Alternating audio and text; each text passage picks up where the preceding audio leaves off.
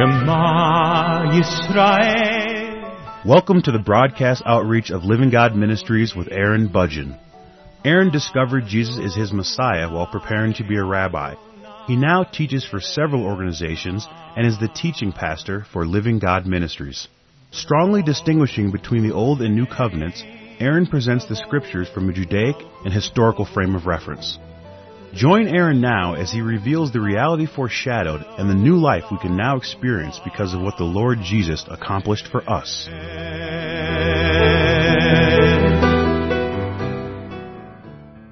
I'm presenting a verse-by-verse study through Ephesians, and in the previous message, I was in Ephesians chapter 2, verses 8 and 9, where it says, "For by grace you have been saved, through faith, and that not of yourselves. It is the gift of God, not of works, lest anyone should boast." And in the previous two programs, I spent a lot of time talking about the issues and the struggles that people have because, of course, their ideas are relatively dysfunctional. And the simplicity of what is described here tends to be a mystery to a lot of people, to the extent where most people will just simply read past these verses and move on until they can find something else that seems to be a little bit more consistent with what they would like to believe. But understanding these verses is not complicated. It really is quite simple. If you understand what the gospel is, if you understand the gospel in the context of sin, death, forgiveness, and the restoration of life, that the sin issue has to be resolved. The sin issue caused the death of humanity through Adam and Eve. God has provided for forgiveness to resolve the sin problem between God and humanity as a whole, completely once and for all. And through the resurrection of Jesus, God has provided us with His Holy Spirit, which will resurrect us from the dead as well. And because the sin issue has been completely resolved, there is no sin that has been left unforgiven that will cause the Holy Spirit to depart from within us ever again. So if you understand the gospel in this context, it's very easy for you to embrace the idea that salvation is by grace and by grace alone, and that it has nothing to do with what you do or what you don't do in any way whatsoever. This does tend to be a struggle for a lot of people because people struggle with the issues related to pride. And that's what I spent a lot of time talking about in the previous two messages. But what Paul says here in these two verses really isn't complicated. It's really simple. You have salvation. It has been given to you by the grace of God.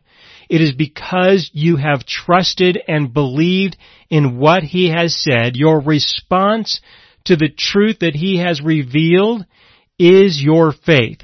Faith is the response to the truth that has been revealed to you. Your response is to believe, to trust, to rely on, and to let these truths be an integral part of your existence. That this has nothing to do with you. It is only about the gift of God, that He is giving to us freely what we have a need for, which is resurrection in our spirit.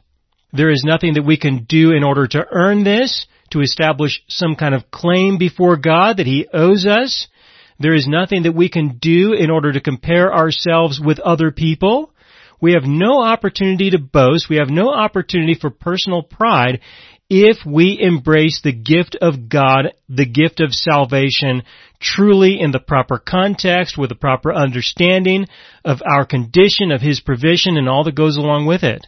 And so this is what I was describing in the previous two programs. In this program, I'm going to move forward into verse 10. In verse 10, Paul said, "For we are His workmanship, created in Christ Jesus for good works, which God prepared beforehand that we should walk in them." He goes on and he speaks about works, that we have been created for good works.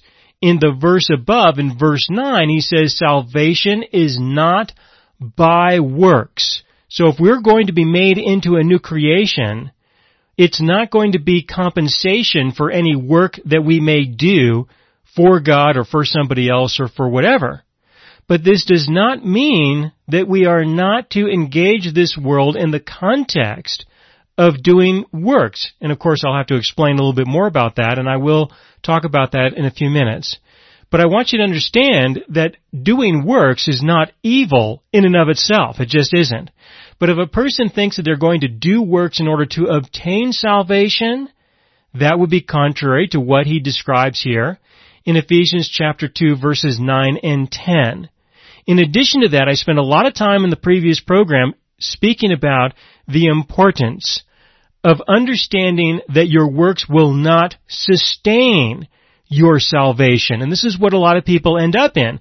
They end up with the belief that, okay, yeah, you're saved by grace, but, after that, you are sustained by your works.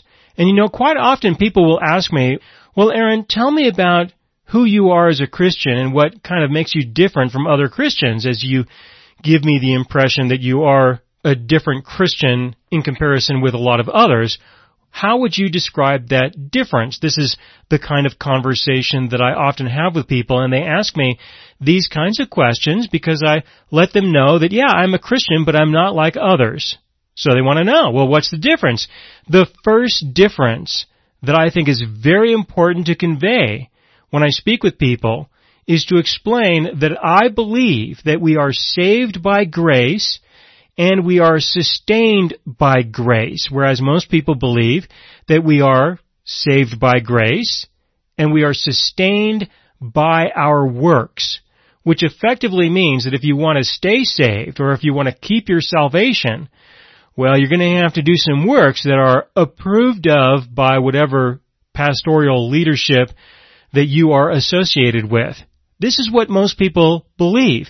There are, of course, some people who believe that you are not saved by grace, you are saved by your works, and you'll never know that you're going to be saved or not until the final day when you go before your God and He evaluates you and examines your life carefully and makes a decision at that point. There are some people who believe that. But for the most part, you'll find that most people tend to believe that we are saved by grace. However, it is very difficult to find people who believe that we are sustained by grace. Most people will then say, you are sustained by your works.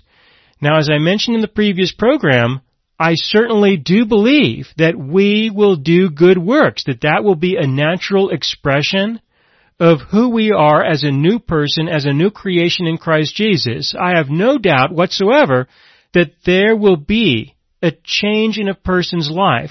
I would be surprised if there wasn't.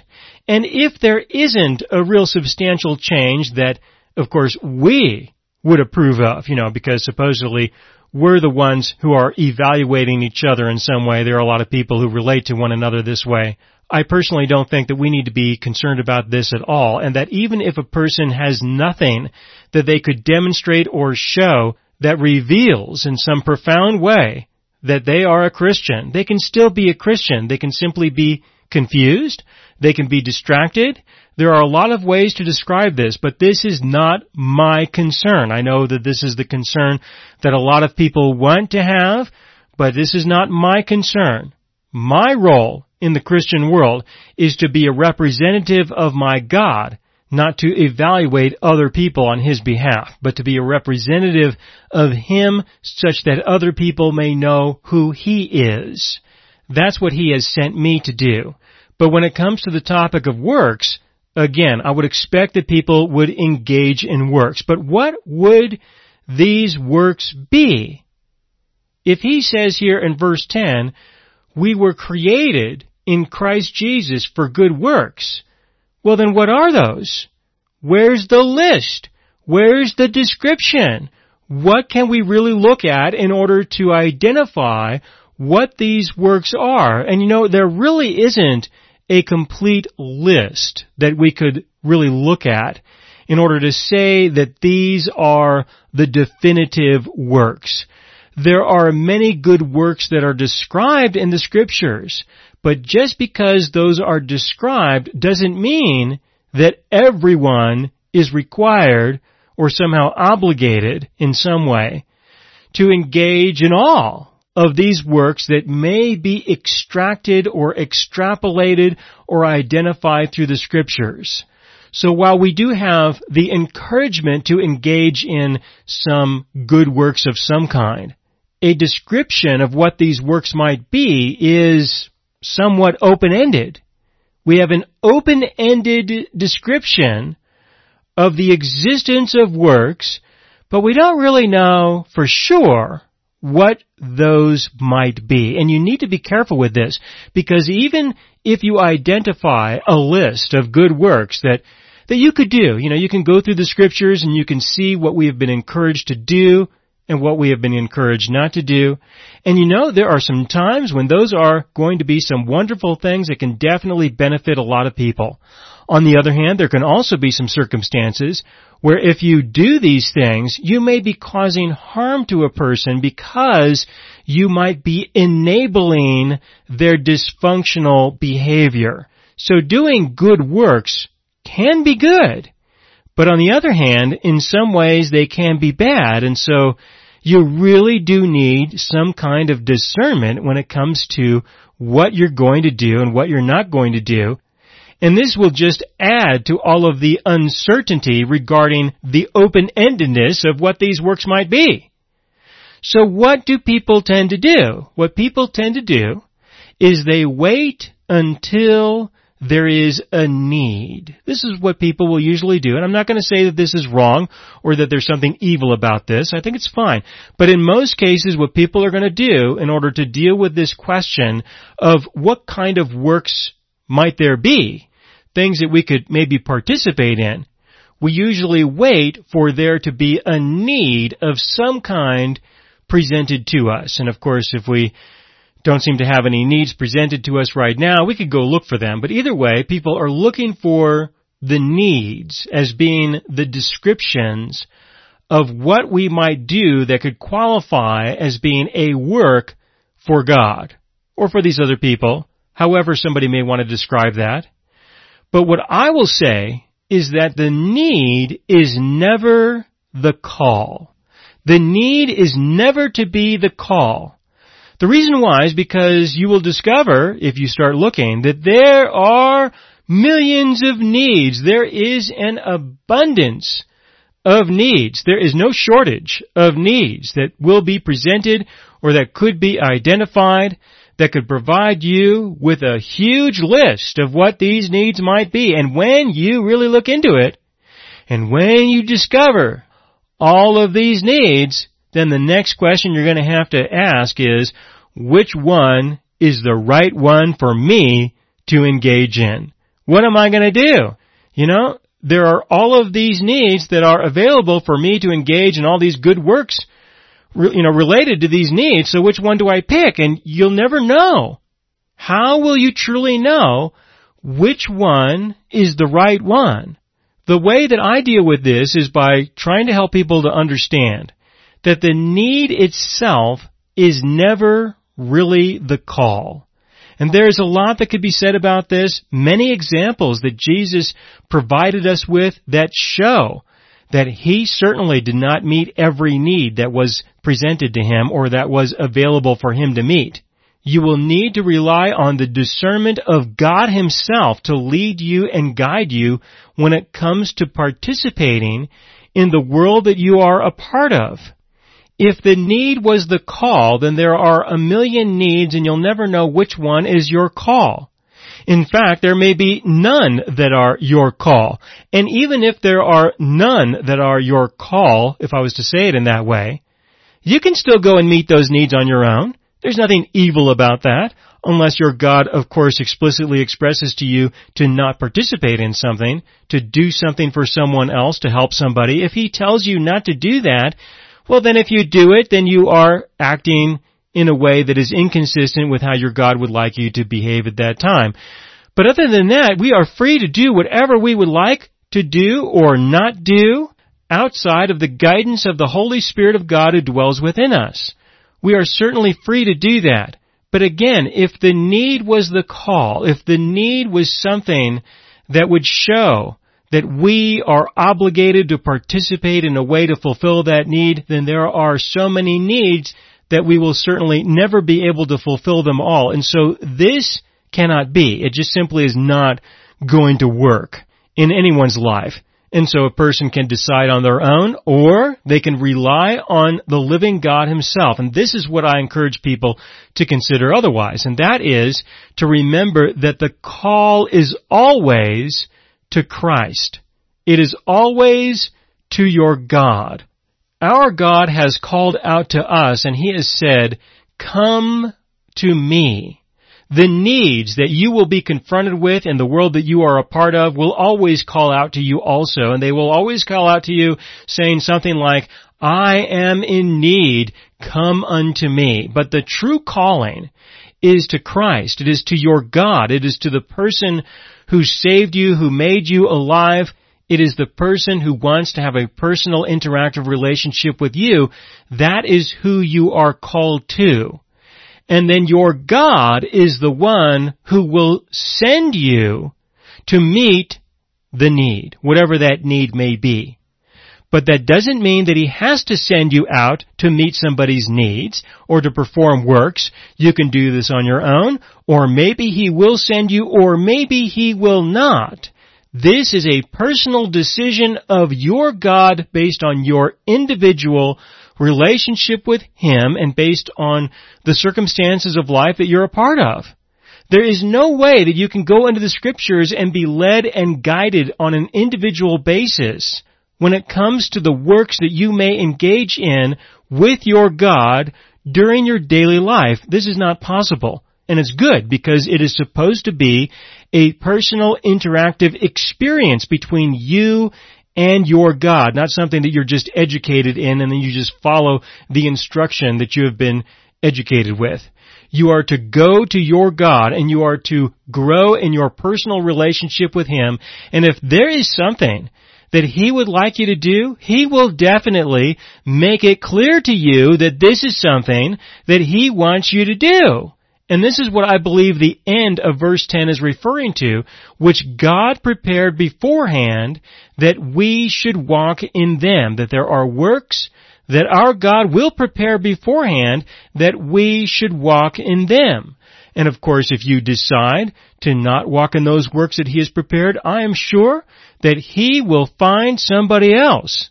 But you still need to pay attention to the issue that you are first called to him and then he will send. And again, if he does not send, you can decide on your own. And if he does send, you can still decide if you want to do that or not.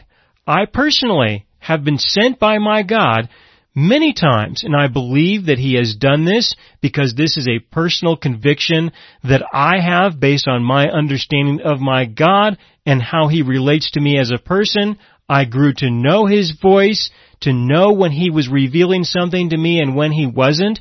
I do not believe that my God has a communication problem of any kind whatsoever. When I have been concerned about whether or not he was sending me to do something, I just assumed that he was not until he made it more clear in a way that I knew absolutely that it was from him. So if you have any concern throughout your life, if you have any uncertainty about whether or not your God is sending you to do something, then chances are he's not. You are certainly free to go do it if you would like, but if you want to be sure that he is sending you to engage in something as a representative of him, he's going to make that clear to you in a way that you are going to know. We do not have a God who has some kind of communication problem. I do not believe that he struggles with communicating with us in any way whatsoever, that he will share with us what he wants us to know, what he may want us to do or be a part of. He will be able to do that just fine and in a way that we will receive his words and know that it is coming from him. There have been many times that I have done things on my own without being directed by God.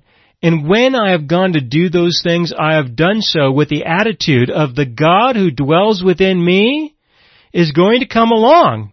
This is what we're going to do. This is where we're going to go. And he has an opportunity to speak within and through me if he would like. And if he doesn't, well, this is what I'm going to do.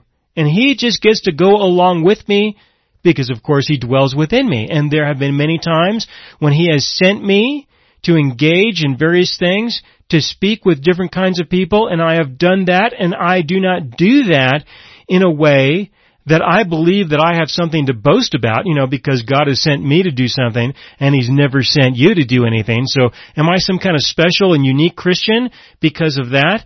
Absolutely not.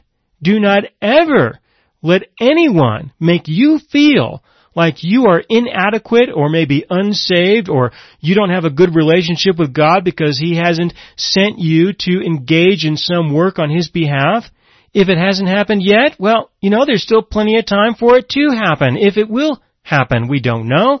You shouldn't be concerned about this. Remember, your objective is always to know your God. The more that you know Him, the closer that you grow to Him. And maybe one day there will be something that He will ask you to do on His behalf. Maybe He'll coordinate things in a way that He will not tell you that this is something that He's participating in. If that's the case, then be thankful and you do not have to know. You don't have to know. It's none of your business. It's His business, not yours. And you should continue to live in peace, knowing that if God wants you to know something, He'll make it clear to you. And so that's how I would like to begin with the end of verse 10. Verse 10 being, "For we are His workmanship, created in Christ Jesus, for good works, which God prepared beforehand that we should walk in them." And what they are, what these them are, whatever they are, is open-ended. It's not absolutely defined with some list of works that you can pick from and select and check off on some kind of a list that says that you've done these works or you can do these works or that these exist. It is an open-ended description because we are in a living experience in this world which is so full and so enormous that there really is no way to describe this in absolute terms. It is an experience to live in, not something to define. But going back up to the beginning of verse 10, I'd like you to notice that he says, "For we are His workmanship." So regardless of how open-ended or how undefined things may be, there is one thing that I do believe we should be very careful to understand, and that is that we are His workmanship, that we are His work. That is something to be defined. And what is the fundamental work of God when it comes to us? It is the work of making us living beings who know Him. It is the work of salvation. It is the work of making us spiritually alive. And it is the work of us getting to know who He is as a person. When most people in the Christian world are thinking of works, they're usually thinking about things that are related to the world. They're usually thinking about the things related to the flesh. But the work of God is us. We are His workmanship. So if we are going to be participating in the work that God is doing, it is going to be related to His workmanship, which is related to people becoming spiritually alive and growing to know who He is. And so in this way, I will divide the works into two different categories. One work would have to do with the issues related to the flesh, and the other kind of work would have to do with the issues related to the Spirit. And I will continue with this in the next program.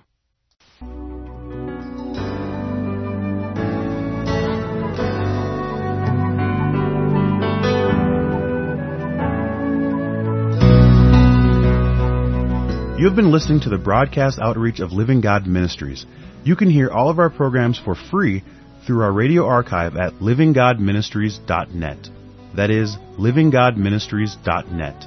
Do help us develop new radio programs and continue broadcasting on this and other radio stations. Send your contributions to Living God Ministries, P.O. Box 38353, Colorado Springs, Colorado 80937, or use the donation link on our website, livinggodministries.net. That is, livinggodministries.net.